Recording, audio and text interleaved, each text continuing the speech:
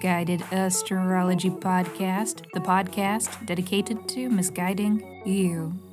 I'm your host, KT, and this is your horoscope for this week, November 6th through November 12th, 2023.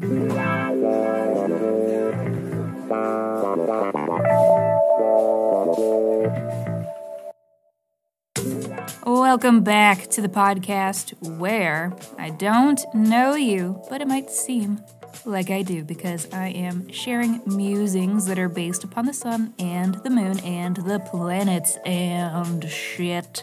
Every week I do a little sky spying and then I report back so that you can know what the fuck is going on around here. The astrology is sound, but my guidance may not be. And that is totally up to you, okay? Quick housekeeping. Special thanks to Emily and Wish and Whimsy. Thank you. Thanks you both for rating the pod, and reminder for all of you other listeners who have not yet reviewed, you can, you should, and if you do, I will send you a 24-page in-depth birth chart report. So please review Misguided Astrology wherever you stream your pods from, or tag us in a shout out on social media, and then reach out and tell me so that I know where to send your report. Just email your birth date, time, and location to misguidedastrology@gmail.com. Oh, and Emily, paging Emily D, your inbox is full, so make some space and then hit me back for this sweet birth chart report. And I am now offering synastry reports, and those can be ordered through the Misguided Astrology online shop at misguidedastrology.com. People have been requesting these reports for a while, so I am happy to report that the time for these reports has finally come. Reports. A synastry report is a relationship report. It is the compatibility of two people, their strengths and weaknesses together. The report is very informative. It is a jam-packed 20-ish pages, so check it out, and check out the discount code in the show notes for $5 off. Available for a limited time, so get it while it's hot.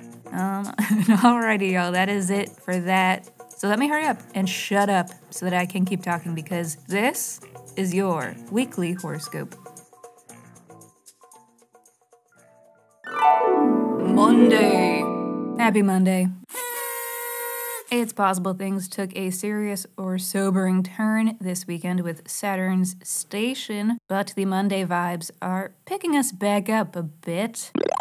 Not a lot of bit, but a little bit. Let's begin with the Venus trine to Pluto, a transit of empowerment. Although Venus is in max fall today, so this won't be the juiciest juice that has ever been squozed. But I don't expect it to be unpleasant. This is a transit when you might be feeling cute. And what can I get for you? I love your outfit. She's reinvented fashion. Might be feeling confident with your relationships. Might be feeling stoked on your creative projects. Might be feeling in control of financial matters.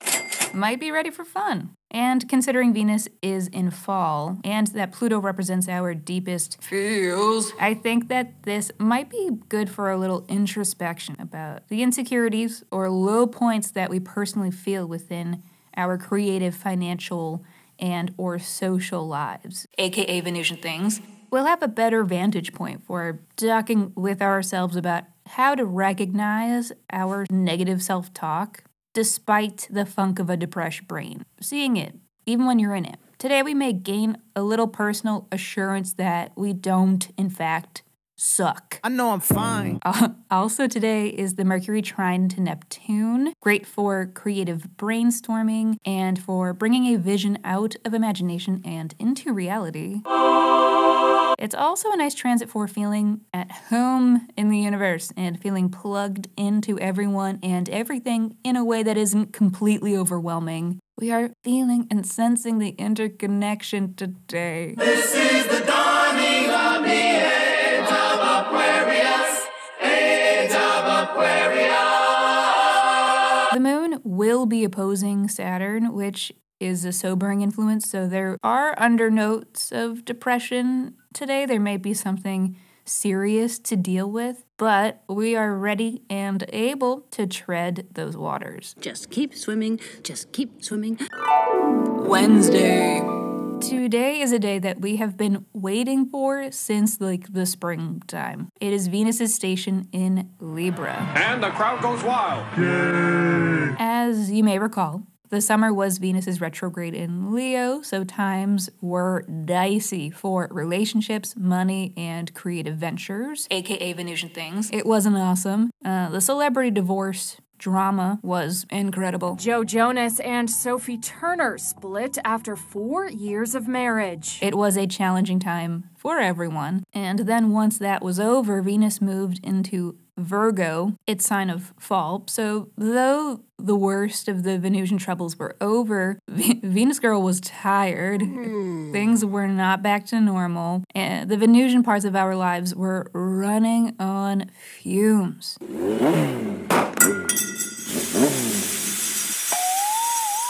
But now Venus is back home in Libra. So Venusian recuperation finally begins. Over the course of the next month-ish, we are getting our hearts back online. And it's going to be a process. It won't all happen today, but that's okay. It can't discourage you more than the summer already did. You have survived worse. You're war-hardened, for fuck's sake. 'Tis but a scratch. A scratch? Your arm's off. No, it isn't. Well, what's that then? I've heard worse. But let's go a little deeper on the state of your personal Venusian affairs. Cancer, you are recovering from a Venus retrograde in your second house, so this summer was a challenging and transformative period for your assets and your valued possessions, particularly house or home-based things, and there were challenges having to do with how you make your money. Your money-making skills were challenged and ultimately strengthened, but it seems like community had your back, and perhaps some of your relationships were challenged throughout this time, or that some of your community members were also facing very Venusian challenges that you were maybe helping them out with, and there was some reciprocal support. But anyway, this month will be the beginning of regaining some ground, feeling confident in what you're doing, how you're making your money, and what you have, and what you want to have, and things will feel a little stronger. Like they're sturdier, and you're sturdier, and you'll be feeling reinvigorated and rehydrated and back on your bullshit. Thursday.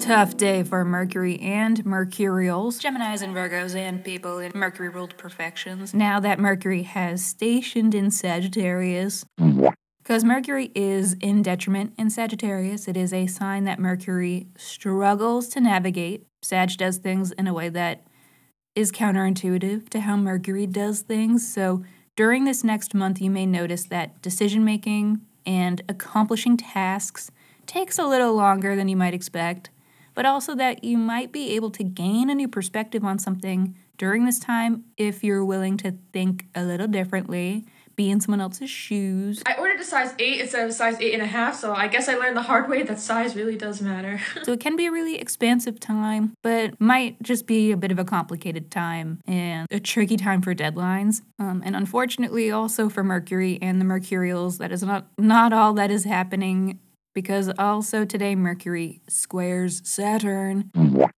That's 2 boo-ops. This is a hard stop. Obstacles get in the way. What? None shall pass. Not a great day to reach a consensus on something or to talk or think in general. Communication will be a struggle with this astro weather. The morning won't be so bad when the moon conjuncts Venus, but as the day wears on, things get complicated. Saturday. Cue the violins. Mars is opposing Uranus.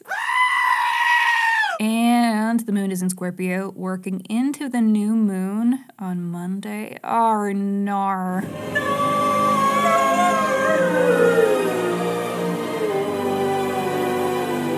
Not very appetizing weather. I wouldn't eat it. Rancid. Whoa. Fucking hell. This is unexpected and possibly hostile disturbances to life and living. This is very impulsive weather. Not a lot of thinking going on. Like such as in South Africa and the Iraq, everywhere like such as. It's some real jump first, ask questions later weather, which is risky business. Ow! Expect things to be messy. Joe, he just called me scum. I want to leave. No! I'm done. All right, everybody. Thank you for listening to the Misguided Astrology Podcast. I will see you next Monday. Mwah. Hold on, now I have to recalibrate my mouth spit.